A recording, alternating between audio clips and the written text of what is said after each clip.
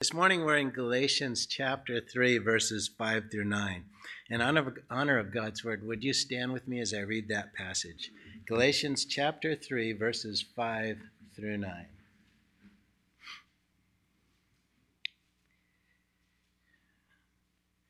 Does he who supplies the Spirit to you and works miracles among you do so by works of the law or by hearing with faith? Just as Abraham believed God, and it was counted to him as righteousness. Know then that it is those of faith who are the sons of Abraham. And the scripture, foreseeing that God would justify the Gentiles by faith, preached the gospel beforehand to Abraham, saying, "In you shall all the nations be blessed." So then those who are of faith are blessed with Abraham, the man of faith. Amen. This is God's word. You can be seated.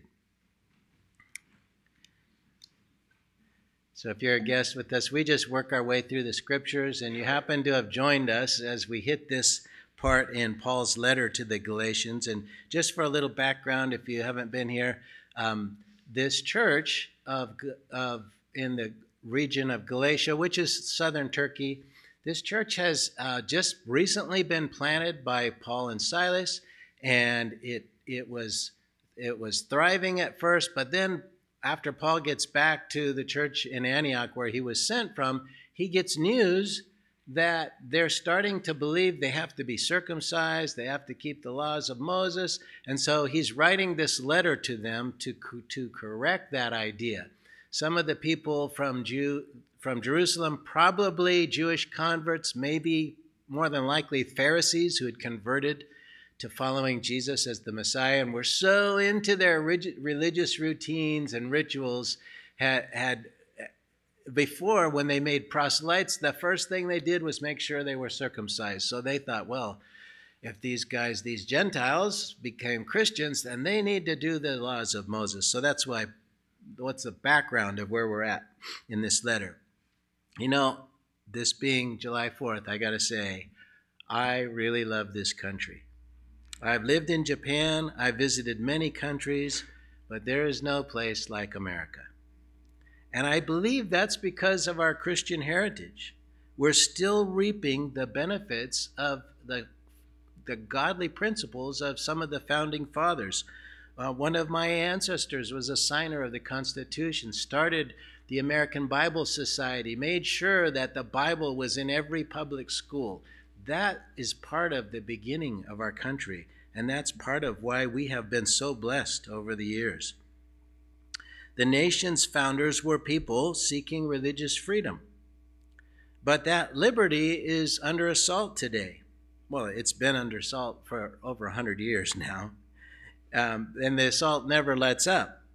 But it seems like it's coming to a head in our day, doesn't it? The meaning of terms, have you noticed, is flips upside down. A particular term or phrase you use, all of a sudden is being used in the opposite way. The law is being applied with prejudice, and Lady Justice seems to have at times taken off her blindfold. Corruption and greed are running rampant in clever ways to skirt the law, to get around the law. And our borders flung open, and the money presses can't keep up with all the spending, which is really robbing our grandchildren and great-grandchildren. Fatherless homes are an epidemic in our society. Crime is surging. When as a nation we forsake the Lord, he will give us over to the consequences of our actions. The only possible remedy is to return to him. Amen? I thought that would be a big amen. And that's what we can pray for. And you know what? The other day I was standing out in front of the church, and a man was walking by while I was whistling the song we're going to do at the end of the service today. So I guess he assumed I was a believer, and he says, "So what's it like to be a Christian in a New Age town?" And I said, "Well, it's wonderful because we're on the front lines and we're getting to see young people turn away from the New Age philosophy and realize Jesus is their Savior." And he said, "You know what? I've been traveling from the East Coast, and everywhere we stop, it's the same story." Hallelujah. Amen. I said, wow, really? Are you serious? He said, absolutely. Everywhere we stop, people are coming to Jesus. That gives me hope, you know? And when you watch the news, it's like, oh, we're done, you know, right? It's over. But when you hear what's happening on the ground, it's like, woo, praise God. He's at work. Amen. The public message from entertainment, media, and education, and even many churches feeds on a self-centeredness, a self-centered narrative. And it all really comes down to this message to the Galatians that we're studying. Can we be righteous on our own? Can we be good enough for God? And in our day, it even goes a step further. Can we reject God's standards and make up our own? Can we redefine what righteousness is? That's the secular assault on faith in Jesus. And then there's the religious misdirection as well. Dennis Prager is a Jew with a very popular podcast I enjoy, Fireside Chats. And he gives a conservative commentary on current culture, and he takes email questions. At every one of his podcasts, he ends with these random questions from people listening to his show. And this one question intrigued me. It was put to him. In fact, I almost turned it off, but then I saw this question was coming. It was, how do you experience God? I was really anxious to hear his answer as being a Jew. And he said that he always tries to please God every day in everything he does. And he also stated that he had a hard time loving God because of all the pain and suffering in the world. And though he realized that it all came from the fall of mankind, he said, I still can't get around the fact that God made man, and that was the result of all the pain. But surely as a good Jew, he knows and he daily recites the Shema, which says, you shall love the Lord your God with all your heart, all your soul, all your mind, and with all your strength. Without the cross of Jesus and the redemption that he brings, the creation of man just doesn't make sense. It's like the cross is like the hinge on everything turns on. It makes it all make sense. It brings it all together. Now, secular Jews aren't alone in this misdirection. An evangelist that works here in the city and up at the university in Flagstaff, and we contribute to and help support, one of the ways he shares the gospel is he gives them a survey, and a verbal survey. And one of the questions he asks is, what do you think your chances are of getting into heaven? And they'll give some percentage, 50, 80, 20. And then he says, why? And the answer, 95% of the time, the answer is because I try to be good. Because I'm better than the next guy. Because I do this, because I do that, different things like that. I give my time to charity and so forth. Paul's gospel of grace has somehow been replaced in our culture with the bad news of just try harder. You can do it. If you're good enough, you might make it. Wow. Do you know that that's really the Islamic philosophy? To some extent, they think that in the end, your good deeds your life is gonna be put on this big. It's a top of a thing that you walk under like an arch as you go under, and your life's going to be put on there like a balance scale, and all your good deeds are going to be put on one side and all your bad deeds on the other, and then God will decide. And maybe it goes this way, and the God of Islam can still send you to hell. It's up to him. But hopefully, because your good deeds outweigh your bad, you're going to go to heaven. Well, good luck. That's all I got to say. Isn't it great to know that we have the assurance that Jesus paid it all? Amen? I'm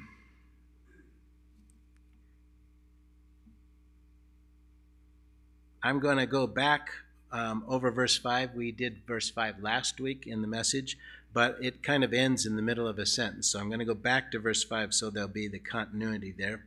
Verse 5 and 6 read, does he who supplies the Spirit to you and works miracles among you do so by works of the law or by hearing with faith. Verse 6, just as Abraham believed God, and it was counted to him as righteousness.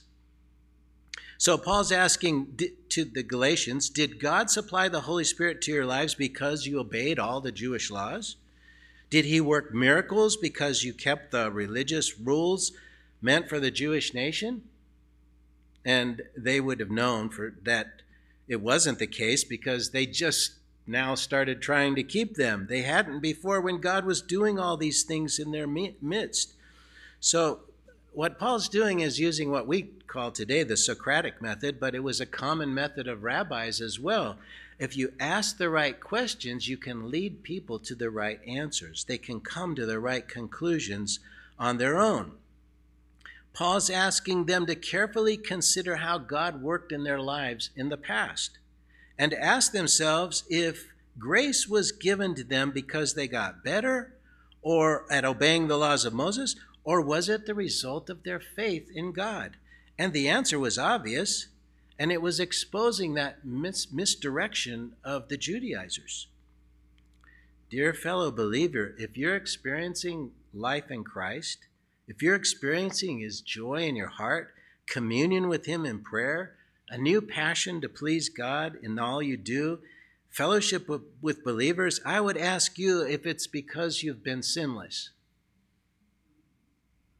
Of course it isn't. It's a similar question to what Paul's asking the Galatians here. Is the grace of God real to you? Does God relate to us and direct our lives because we finally got it all together, or because he's gracious? You know the answer. All that we do is apply faith to what we hear in his word. And even that faith that we have is a gift of God, of his grace. As always, Paul backs up his point with Scripture. He always proves the points that he's making from Old Testament Scripture. Brothers and sisters, if we want to proclaim the truth, we need to know the Scriptures. Amen? There are Bibles everywhere. I've got at least half a dozen in print and 20 on my laptop in 20 different translations. But there is a famine today for hearing the Word of God. The prophet Amos predicted that time was coming.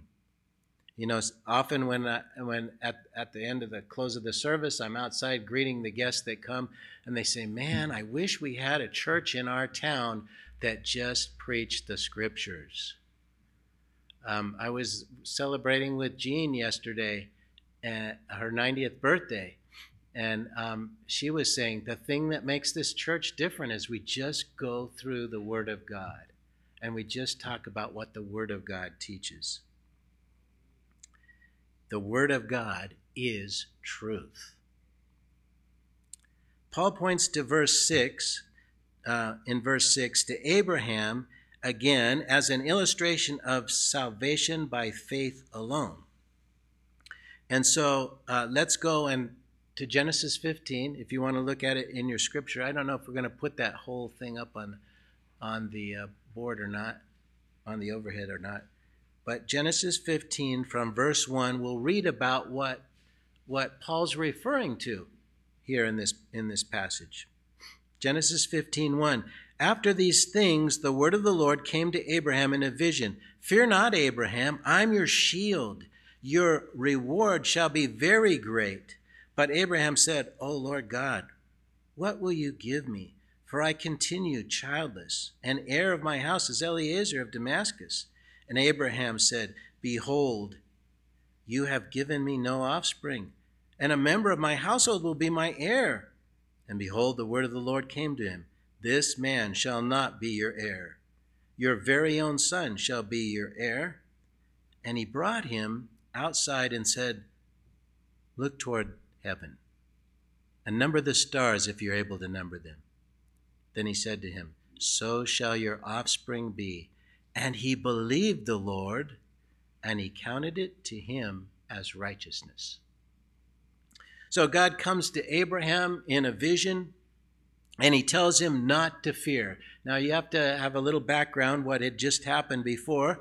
Abraham and his allies had just defeated 5 kings that had ransacked Sodom and took his nephew Lot into captivity. So after defeating them, Abraham was probably a little concerned. Maybe they're going to get back together. They're going to get back to their cities, rally some more troops, and come attack me. Because Abraham's troops were much smaller than the troops of these 5 kings. And maybe, I believe that's why the Lord told him, don't fear. That God himself would be Abraham's shield. He would protect him. And then God said, he is Abraham's reward. I know in our ESV translation, it says, your reward shall be very great. But almost every other translation says, I am your exceeding great reward. What? God is our great reward for faith? I think that's an accurate translation, and that is an exceeding great reward. Amen? And I think it's partly because it relates to what Abraham was doing. Abraham was not going to take any of the spoils, any of those things that, the booty that you capture in war. You take all the possessions of the people that you conquer, and he's riding back to where he kept his flocks and herds, and the king of Sodom and all their people and his nephew and everybody's coming back. And he's going to give his allies their portion for helping him. And he's given 1/10 to Melchizedek, but Abraham says, I don't want anything from Sodom. I don't want to gain anything because of the corruption in Sodom. I don't want my hands to touch it. And so God says, I am your very great reward. Wow. That's going to be in the next part of this same chapter, chapter 15. We see God gives himself to Abraham in the covenant that he made. You can read that at a later time. He is our reward. Do you know that Jesus is yours?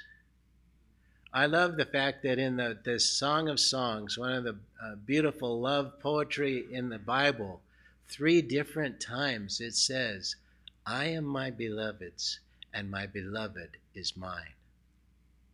You belong to Jesus, and he belongs to you if you've entered into that new covenant with him. That's one of those, I can't grasp it all, but I love it. So Abraham responded to that incredible promise that God had just given him with what was on his heart. He didn't say, wow, thank you, God. It's all good now. No, he said there was this burden on his heart that, and I think that's a lesson for us, that when we're talking to God, you don't have to hide anything. He sees it all anyway. He sees everything in your heart, so you might as well tell him what's on your mind, right? You might as well be honest with him like the psalmist often was in the Psalms, and just tell him what's burdening you. Abraham wanted an heir. His wealth and his legacy would go to his chief servant if he didn't have an offspring. And so he complained to God about not having a child. And God told Abraham to look up at the stars and count them if you can.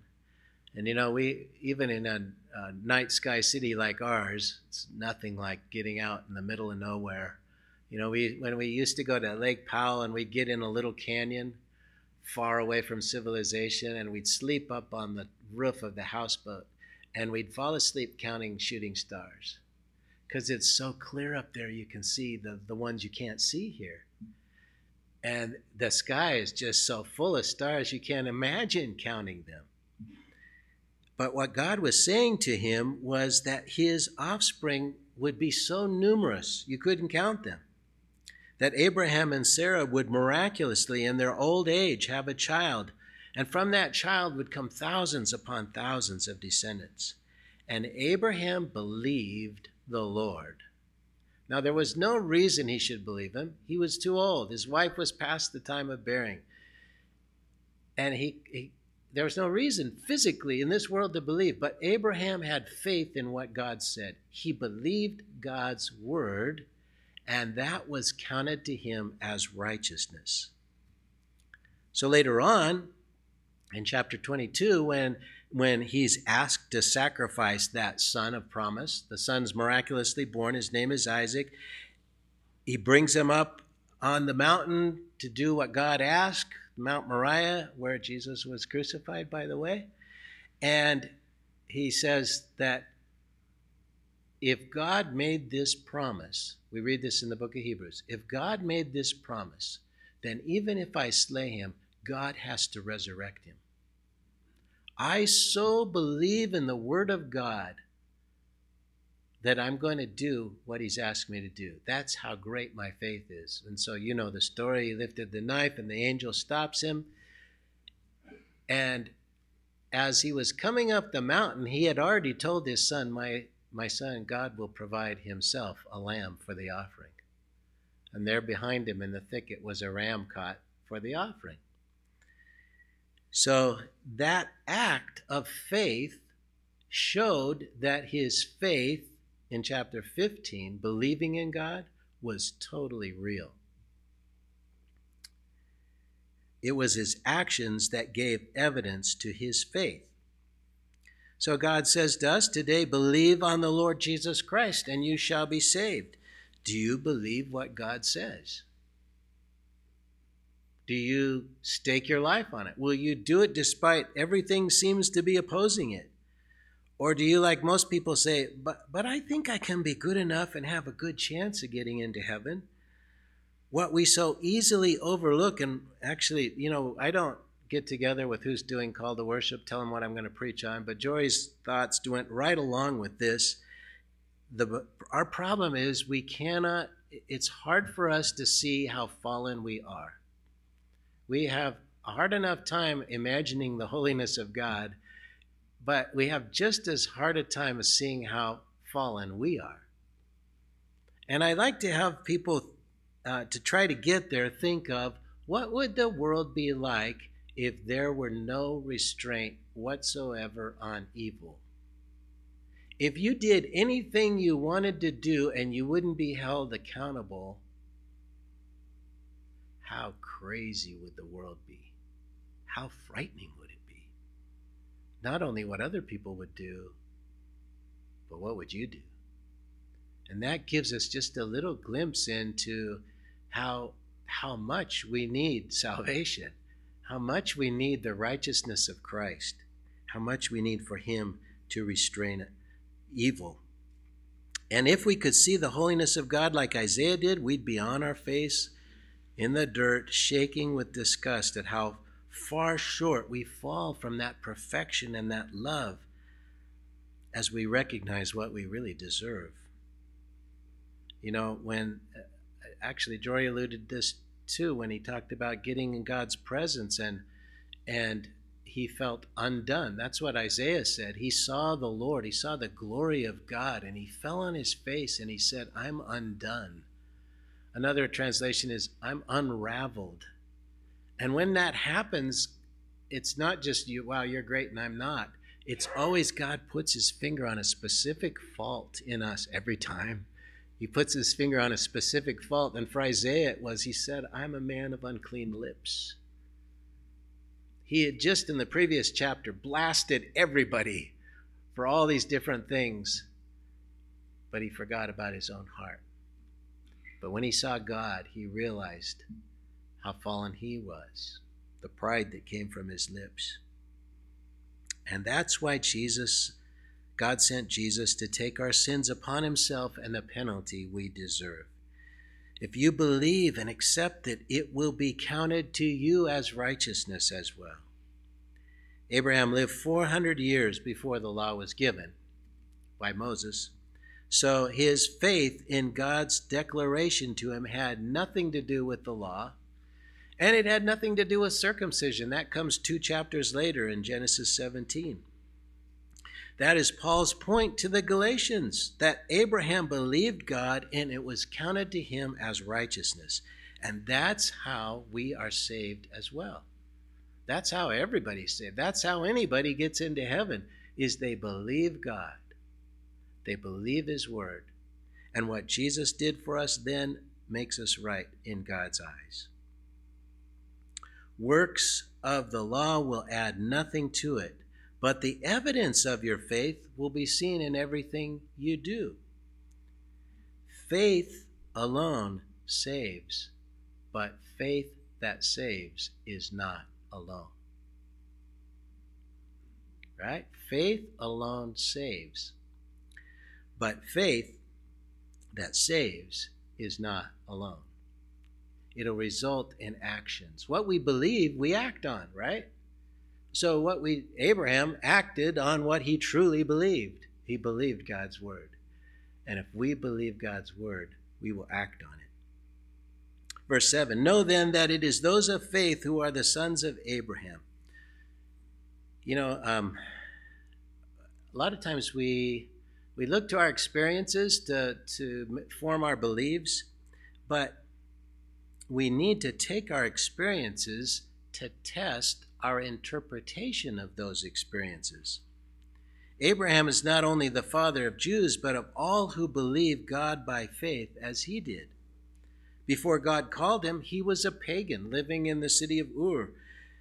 He then heard and obeyed the Spirit by faith. And if God can do that with just one pagan living in a pagan culture, he can do it with anybody. Anywhere, anytime, because God shows no partiality. Can he reach a Muslim in Tunisia? How about an animist in the Amazon? Or a Buddhist in Nepal? I've heard accounts of those three different situations where they had revelations of Jesus and came to know him as their Savior. God works the same today because he's the same God who reached out to Abraham. Those of faith are the sons of Abraham. So what's the big deal about being a son of Abraham? Jews, Christians, Muslims, they think it's a big deal because they want to be heirs to the promises of Abraham, but many of them don't understand what it means to be an heir of Abraham. It's the blessing that came through Abraham's seed. In your seed, God said, all the nations of the world will be blessed. And that seed is Jesus. Jesus was that descendant. Even knowing that, they don't understand why that's so special. It's because they've lost the sense of what sin is and how destructive it is. Our own culture is at war over this. One side saying there's no such thing, that some acts in the Bible declare to be sin should be embraced as normal. It's normal to be, at least to a fallen world, but the results of sin are the pain and the suffering that the world's experiencing, including death and man's inhumanity to man. The world wants to blame it on God or claim it's proof that there is no God, but in fact, it's proof that the Bible is accurate when it says all have sinned and come short of the glory of God, and that the heart of man is desperately wicked. In addition to all the suffering we bring upon one another, the fall of mankind affected the planet as well. So we have diseases and natural disasters. Jesus is the answer to all of it. Becoming a son or daughter of Abraham pulls us out of that cycle of sin and brings us into the kingdom of God. And that changes not only the way we live presently, giving us meaning and purpose, but it also gives us the promise of returning to a perfect world. The Judaizers' desire to have converts obey the law came from this idea that only the descendants of Abraham or those converts to Judaism who were circumcised would inherit this kingdom of God. But Paul's saying that only people of faith are Abraham's heirs. That was a radical new interpretation based on the way Abraham was adopted into the family of God. You know, one might ask if Jonah's ministry was in vain. Nineveh, God, the story of how he tried to escape God's will and not go to Nineveh because Nineveh was a Syrian culture, and when they fought with other nations, they would use such horrible treatment of their enemies that people feared them. It was psychological warfare. And God sent Jonah there, and Jonah tried to escape, but he ended up there anyway. And his message was 40 days and Nineveh shall be destroyed. That was his whole message. 40 days and Nineveh shall be destroyed. I imagine the next day he said, 39 days and Nineveh shall be destroyed. 38 days. And the Ninevites repented. And the scripture says it was counted to them as righteousness. They were not judged. Their repentance and belief in God's word delivered them from judgment. It's the same story. Believing in God, having faith in him. This righteousness by faith is a key doctrine of the Apostle Paul, and I believe that when he was in the deserts of Arabia for those 3 years, this is what became so clear to him. He saw these truths in scriptures. He teaches this in Romans 3:21 through chapter 6. He follows the pattern, in fact, of Genesis chapter 1 to chapter 12. If you read Genesis 1 to chapter 12 to 11, you just read of man screwing up and screwing up and screwing up and screwing up over and over and over again. So there's the flood, and even after the flood, then there's the Tower of Babel. That's chapter 11, and then you get to chapter 12 when God calls Abraham out of Ur, and he believes God and is counted to him as righteousness. And the whole story, it still goes up and down, but there's hope now because we realize from chapter 12 righteousness is by faith.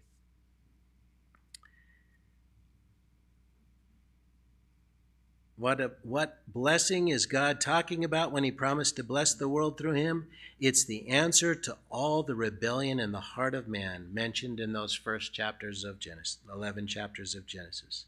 And Paul's doing the same thing in the letter to the Romans.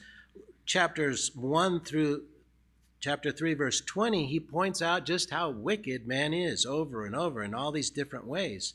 He explains none are righteous. And he warns the religious that they better look at their hearts and see the wickedness that is in there. And then from chapter 3:21 through chapter 6, he tells the answer of the condition is found in the blessing to Abraham. He describes how the blessing of forgiveness comes to Abraham and to David, in fact, by faith.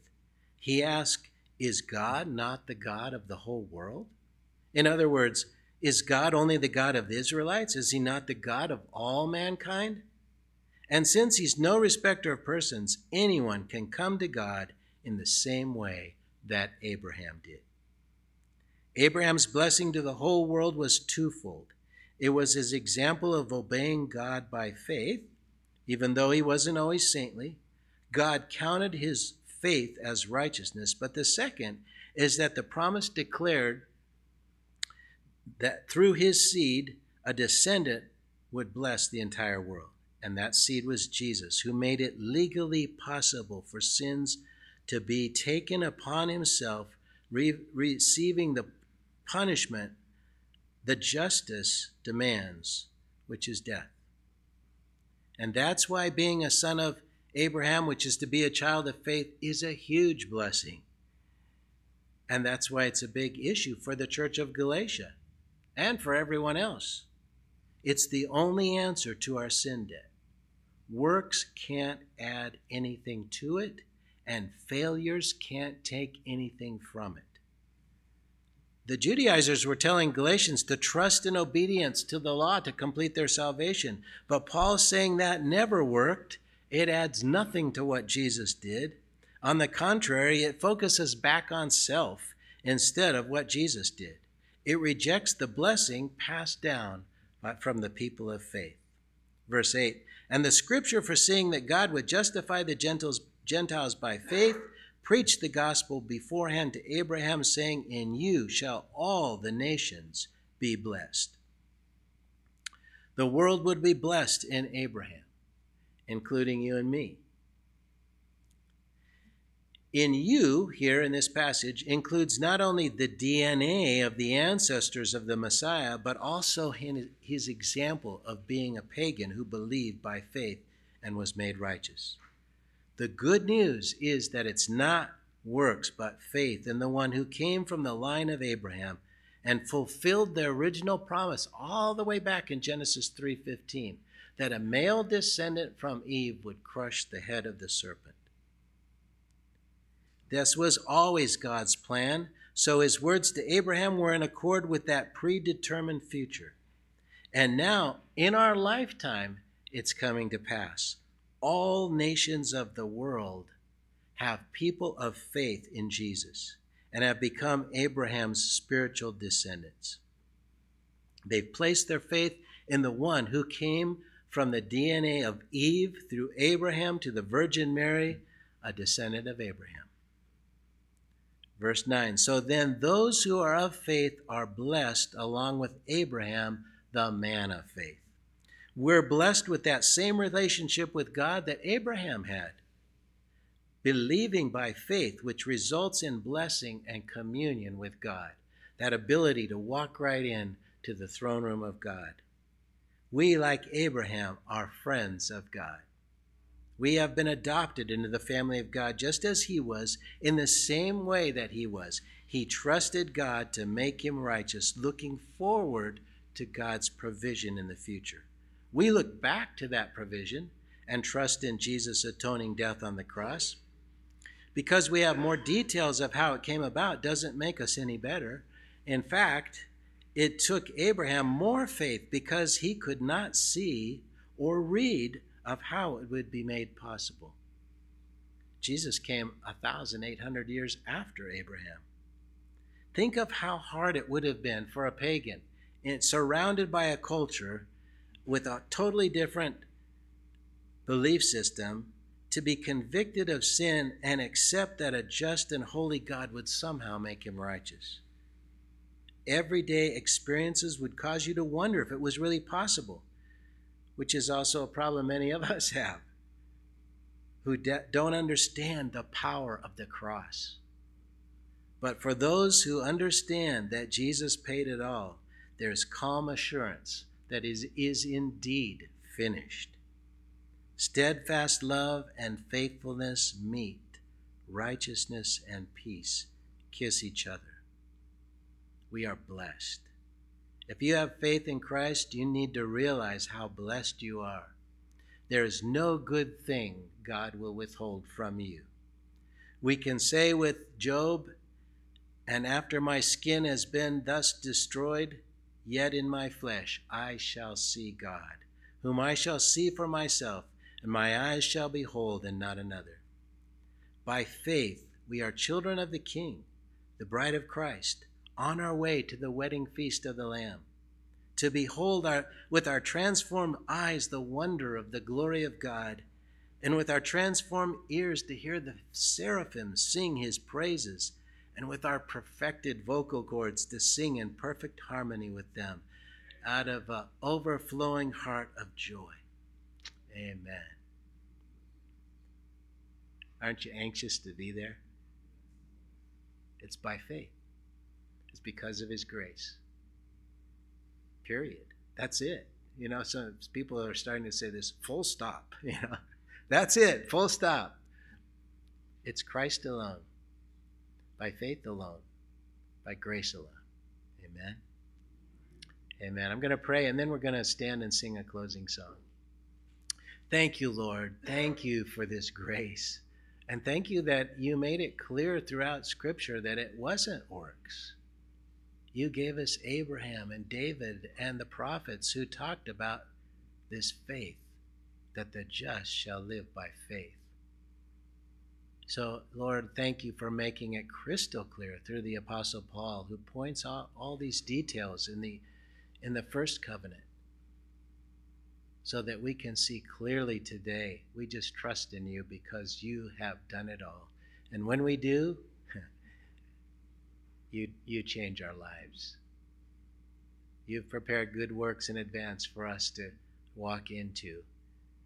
And at the leading of your Holy Spirit, Lord, we want to walk into them and do those things not for our salvation, but because of what you've already done for us. Thank you, Lord. I just pray this morning that everyone here and everyone online that hears this message understands you paid it all. and that by faith we receive that incredible grace that takes our sins and gives us your righteousness. In Jesus' name we pray. Amen.